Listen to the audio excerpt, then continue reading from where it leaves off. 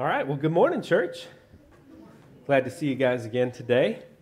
We've been studying through the book of James here on Sunday mornings, and we've been looking at the first couple of chapters so far. The first week got challenged by James, talking about how we should count all of our trials, joys, and face them with courage, knowing that God is making us stronger through them. And then last week, got to talk about the end of chapter 2, where we need to be doers and workers, not just believers, but we have a faith that means something and is put to action. So today I want to continue us there in James in our sermon series and see what James is challenging us with here in chapter 2. Everything okay? Larry's been looking at me weird this whole time. Do I have something on my shirt or something? Harold, what are you wearing? Oh, this is just what I picked out for today. Courtney says I shouldn't dress myself, but I think it looks pretty good. Why are you guys laughing? What do you think? It looks like you're working. I look like I'm working. Well, I am working, so I appreciate that. Thank you, Terry. All right, well, I guess we'll just move on then. If I look like I'm working, I am working. Let me ask you this question as we get started today. Let me ask you can think about this. Have you ever thought differently about someone based on their appearance? Have you ever made a presumption maybe because you saw their appearance and you're like, that's what they're doing, that's who they are, whatever it might be. Maybe your perception has just changed because of how you interacted or how you saw someone. And maybe the way you did interact with them changed based on what you observed. Yeah, I think we all do that. If you can't think of any right now, let me just spur on some thoughts here. You ever interacted with somebody differently because they looked like this? Maybe not. We've got some bikers in this congregation, so maybe not. What about if they looked like this? You automatically have some sort of presumption about what's going on in their life, who they are as a person if they look like this or they look like this, or maybe they look like this guy. You're like, oh yeah, I know what's about to happen there. Also, fantastic movie. Matilda's a fantastic movie.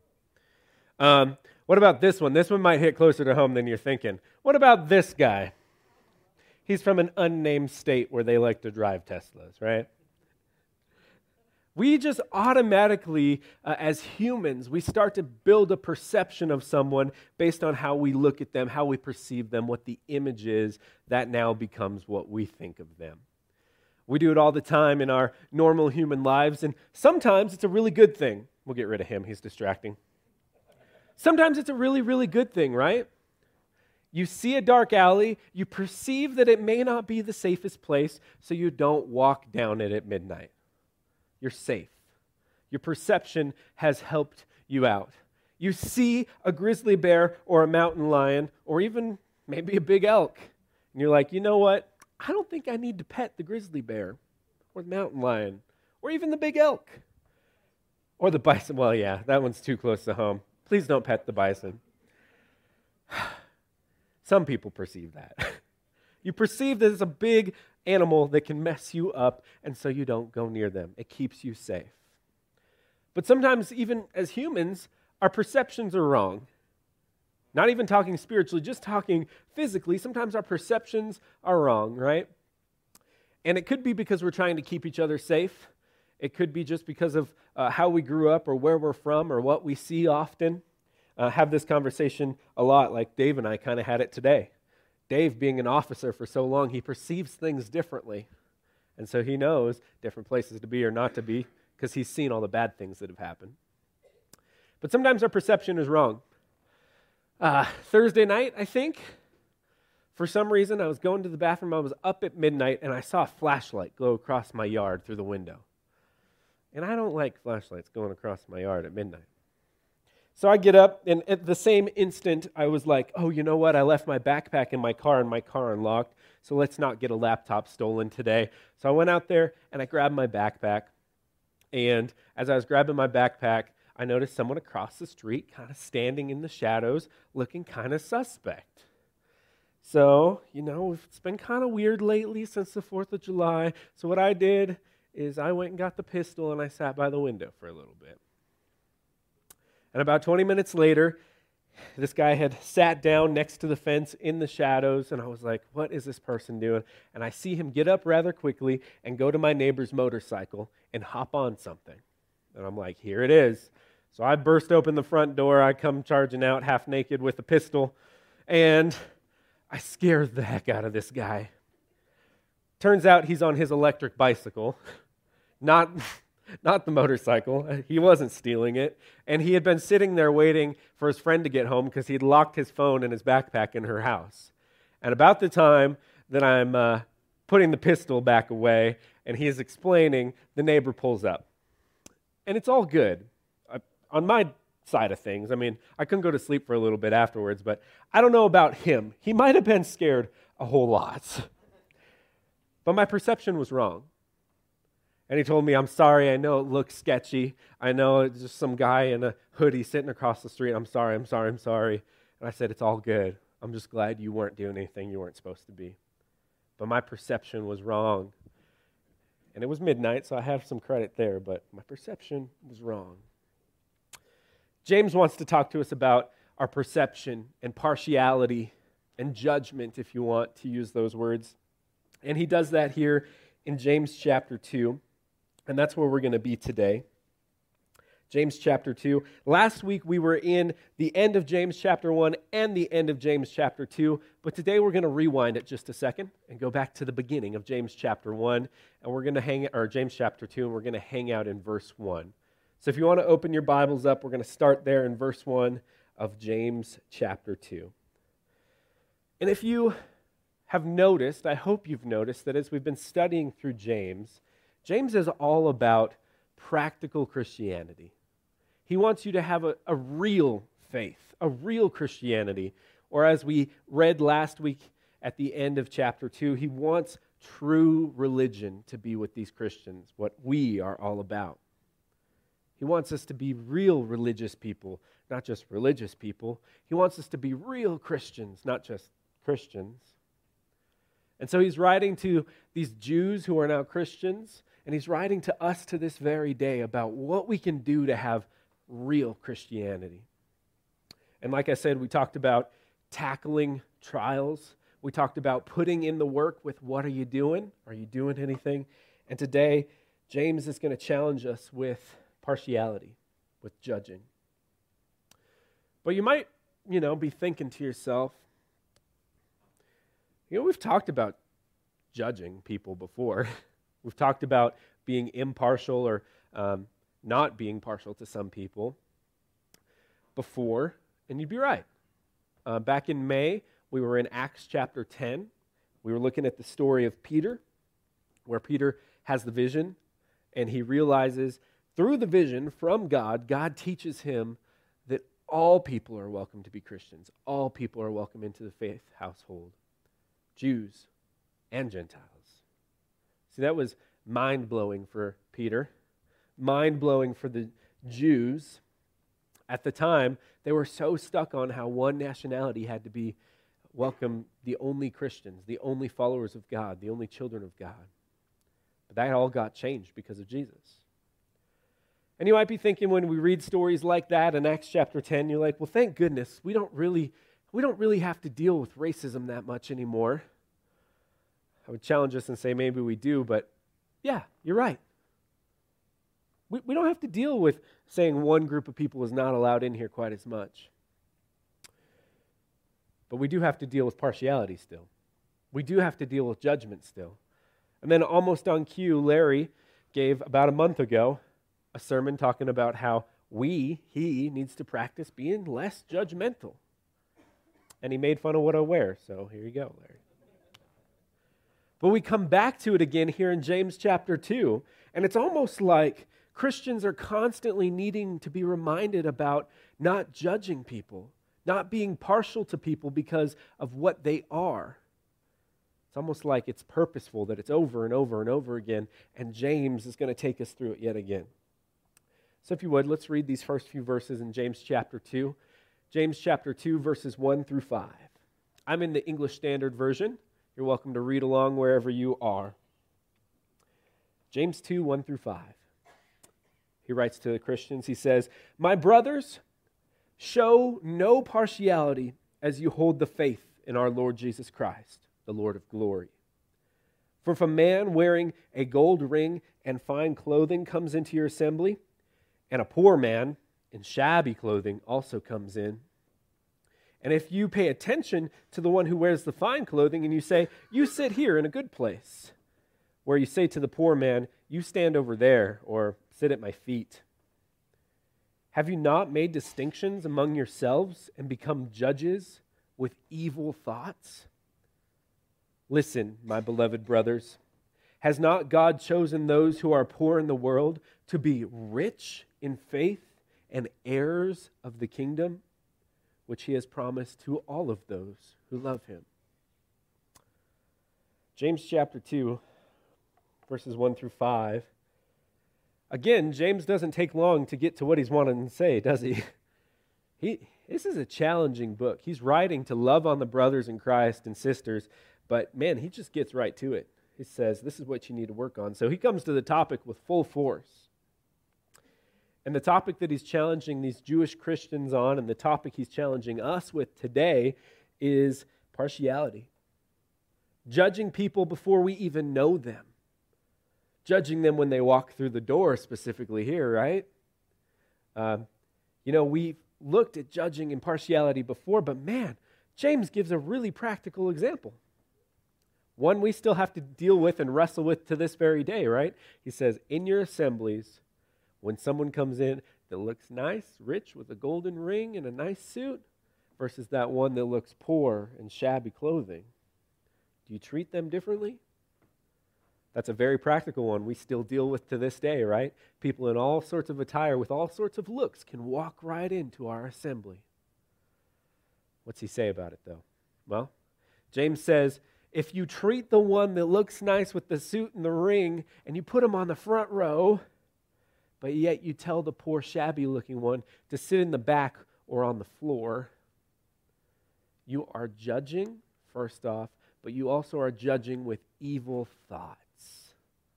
That's the really, really challenging one for us, because we know it can be a struggle. We know it can be a struggle to not judge sometimes. We know that we do it in our daily lives. It helps keep us safe. But the part that James is really getting after the Christians about is this is no longer just a physical thing. This is no longer for your safety, but you're making this a spiritual thing the wrong way. You're judging, you're being partial, but because of that, you're having evil thoughts. In other words, you're looking down upon the person you told to sit in the back on the floor. And you're lifting up the one who you think looks nice with the golden ring and the suit, putting him up front. Your thoughts have moved from worshiping God and being spiritual and sharing the gospel to, man, this will make our assembly look really good if he's on the camera. They didn't have cameras back then. You know what I mean? Yeah. Something we still struggle with today, and he gives such a practical example. But what's he say about the people that we are inclined to shove to the back and forget about? He says those who are poor are actually rich. Again, he's not talking about physical things, he's talking about spiritual things. He says the shabby-looking one, the poor one, is actually rich in eternity. Why? Because he also inherits the kingdom of God. Because who inherits the kingdom of God? It was right there in the end of verse 5. He has promised it to those who love him. So the poor man, or the rich man, or the good-looking one, or the shabby-looking one, who gets heaven? The one who loves God. The one who loves God, that's who it's promised to. Not the one that looks good or looks bad, but the one who loves God. James is really challenging us as Christians here. He's not challenging the people that walk in, he's challenging us who are here. Not to be judgmental and partial based on the image, but rather to know if they love God. To know if they love God. Something we have to work on continually. Maybe it's just me. Maybe it's just me. But he keeps going here in verses 6 and 7. The main point overall is he wants to drive home the point that we are all equal in his eyes. Those who enter the kingdom are those that love him, not those who are rich or poor. But he continues on here in verses 6 and 7 of James chapter 2. Again, I'm in the ESV. He says, "But you have dishonored the poor man. And are not the rich ones the ones who oppress you? Aren't they the ones who drag you into court? Are they not the ones who blaspheme the honorable name by which you were called?" I took kind of a strategic pause there because he says they are all equal in his eyes, and then he kind of flips the script around, doesn't he? He says those who inherit the kingdom are the ones that love God, and then he says, and you might be judging completely backwards. He says, aren't the rich man, the good-looking one with the ring, isn't that the guy or the people who oppress you? Isn't that the people who drag you into court? Aren't those the ones that blaspheme the name of God? James is really driving home the point of how humans look at things. He's saying, you think the poor man is the one that doesn't serve God. You think the poor man's the one that's in trouble. But contrary to that, in my example right here, the rich man who looks good is the one that is going against God, even blaspheming his name. James flips it completely around on him. So he's not only telling us not to be partial and not to judge, but he's also telling us that sometimes our judgments are completely backwards from God's. Sometimes we're wrong. Sometimes we've got it flipped. Just like me and my little story earlier this week, sometimes we're wrong when it comes to judging people spiritually, as we try to do. Because what's God look at? God doesn't look at the rings or the clothing or the cologne or the messy hair or the dirty clothes. None of that. Samuel would write in 1 Samuel chapter 16, verse 7. I invite you to take this one home and write it down, look it up. He would say that the Lord doesn't see things the way that you and I see them. Rather, people judge by the outward appearance, but the Lord looks at the heart. People judge by outward appearance, but the Lord looks at the heart.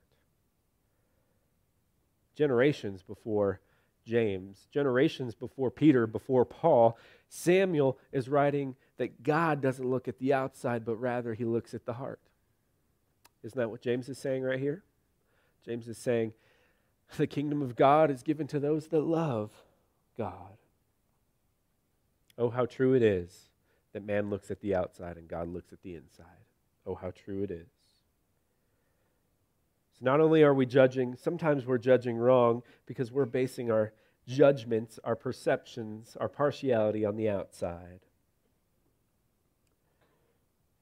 But if this wasn't enough of a reason, enough of a challenge to not be partial, James keeps on going through the end of where we're going to read today. He keeps on going here in verse 8. And we're going to read through verse 13. This is kind of his whole section about this in chapter 2. If that wasn't enough of a reason, let's keep reading.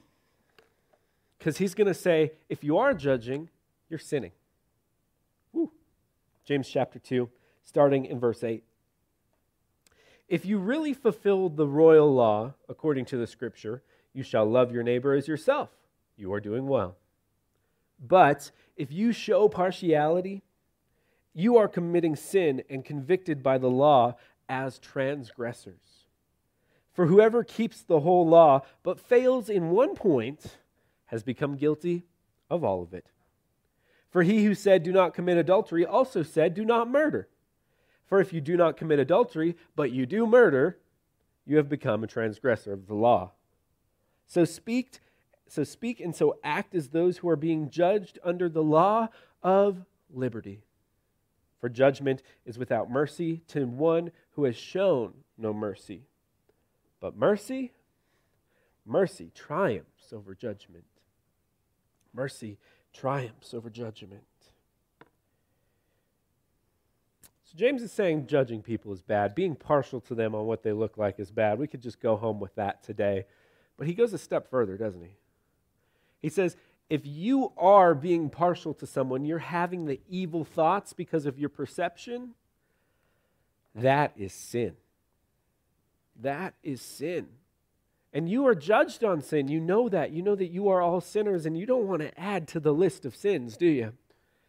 He even kind of plays he already answers the comeback before it even comes around. I can envision he's seeing the Christians hearing this, the Jewish Christians. They're like, yeah, but this is the only sin I'm doing. But James doesn't let that be, does he? He says, you know what? Only sin doesn't matter. He says, if we told you not to murder and not commit adultery, and you say, I'm not committing adultery, you're still a murderer. You're still a murderer. You're still sinning, transgressing is the word in the ESV. And he says, likewise, same exact this is. You might be a perfect Christian, completely not murdering and not committing adultery. Good for you. But if you're doing this, brought the whole ship down. If you're showing partiality and judging on evil thoughts of people, you are a sinner. That would be a terrible place to end his thought. Terrible place. Because he says, you aren't judged based on no mercy, even though you should be judged on no mercy, but rather you are covered by the law of liberty. Basically, he's saying, you'll probably still be a sinner. I wonder if James is saying that from experience. You'll probably still be a sinner, but you are covered by mercy. You are given the law of liberty to be freed once again from your transgressions. It's called Jesus. It's his gospel message. He will always cover you. But doesn't that mean the same exact thing for the person that you are judging right now? He flips it back on him. He says, don't you remember? You are judged by mercy. Shouldn't you be judging by mercy? Because that's what God is giving you. And he says it so powerfully in so little words. He says, mercy triumphs over judgment. Thank God for that. If judgment triumphed over mercy, we would all be damned. But mercy triumphs over judgment for me. Thank you, Jesus, for the gift. Mercy triumphs over judgment for you. Thank you, Jesus, for the gift. And mercy triumphs over judgment for the rich man and the poor man, the shabby and the well-dressed, even the ones that blaspheme and even the ones that torture, or even the ones with the pure heart that walk in but don't look right. That's what James is saying. So not only is he saying that everybody is equal in God's eyes and we shouldn't be judging, he's saying we have the greatest reason to be anti-judging. We have the greatest reason to be anti-partial. Because if God was partial and Christ was partial and he picked the select few that he wanted to die on the cross for, and God picked the select few that were good enough like he did for Noah's time, and he didn't show mercy, but he showed partiality and selected the ones he thought looked right, I don't think anybody would be here today. We would all be lost with nothing to do. But instead, mercy triumphs over judgment. Mercy triumphed over judgment for me. So why am I wearing this today, Larry? Well, an outfit like this is just kind of a good little simple reminder that no matter what we look like, we're all equal in his eyes. No matter how we would judge ourselves or judge others, God doesn't show any partiality. Instead, he says we're all equal and we're all equally given mercy. And I thank God every day for that, whether I'm looking like this or I'm looking like normal. Thank you.